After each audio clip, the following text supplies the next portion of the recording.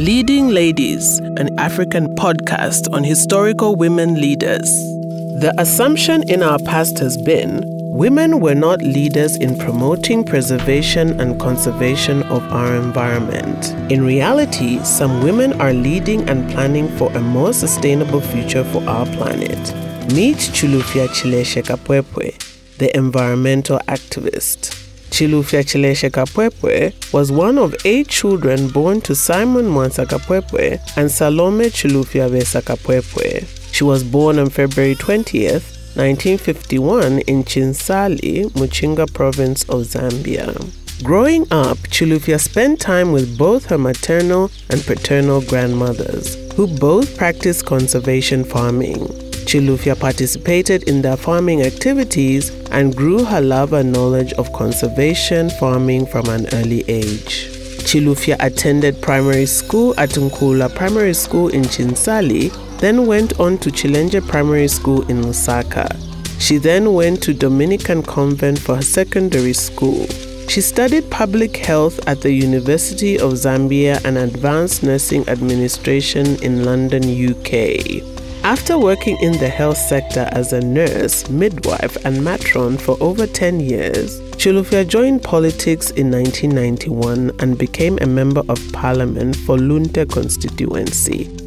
In 1998, she was appointed as a Deputy High Commissioner in Namibia and later as Deputy Ambassador in the People's Republic of China.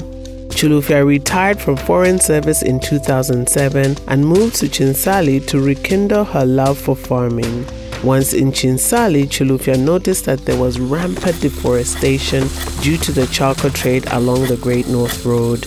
In 2008, after consultations with government leaders, the forestry department and traditional leaders, she formed an organization, Imiti Kulempanga Environment and Developmental Organization, in 2008 to sensitize communities on the management of their environment.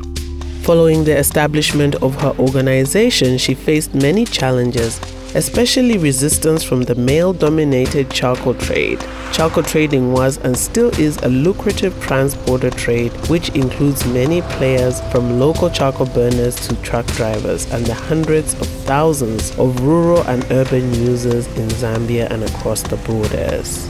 In 2010, Chilufya and her organization were awarded the Honorary Forest Guard status by the Ministry of Environment because of her dynamic contributions to the preservation of the environment, conservation farming projects, and continuous efforts to promote sustainable, diverse ways of farming. From 2013 to 2014, Chilufya started hosting international students and workers from Japan and other European countries to advocate and share her knowledge of community-based conservation farming. This led to her being invited to attend the TEDx Japan to speak about deforestation and environmental management. In 2014, her organization grew from Chinsali to Isokam, Pika, and Nakonde along the Great North Road. Chilufya presented her projects to government officials, but she did not get much support. Despite this challenge, Chilufya applied for permission for her organization to man roadblocks alongside forestry officers and the police to confiscate illegal charcoal carried by trucks and other vehicles. Although she received great opposition and resentment from those involved in the trade, she succeeded in making an impact and lowering the trafficking of charcoal.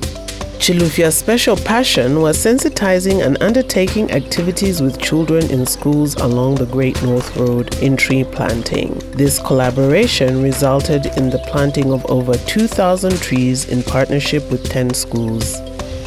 Throughout this time, Chilufya worked with local farmers to create nurseries and plantations on their land, at the same time training the farmers in conservation farming. With her organization, Chilufya created a seed bank, saving such crops as groundnuts, soybeans, cassava, and sorghum, crops that do not require fertilizer and are drought resistant. The seed bank has continued to help farmers by giving 1 bucket of seed to a farmer and the farmer paying back with 2 buckets. In this way, a revolving seed fund has been established and still runs today. The seed bank also finds a market to sell the extra produce for the farmers. Since 2019, Chilufya's organization has been training farmers in beekeeping and women in Chinsali and Isoka in making crafts from raw materials found in the forest as a means of livelihood and forest conservation. Because of Chilufya's impact and knowledge from working with local communities in her hometown and the districts along the Great North Road, she was invited and worked with many local and international organizations, local chiefs, religious and traditional leaders. Chilufya is currently involved in planting trees in the villages between Chinsali and Isoka, where there is deforestation due to roadworks along the Great North Road. The Africa Development Bank is funding this project through China State Construction Company and the organization. Through her organization, Chilufya continues to provide conservation mentorship and advocacy to local colleges and universities. She is currently a mentor in fish farming and the sole supplier of fingerlings to upcoming fish farmers in Muchinga province. Women are providing leadership and advocacy in the field of conservation farming.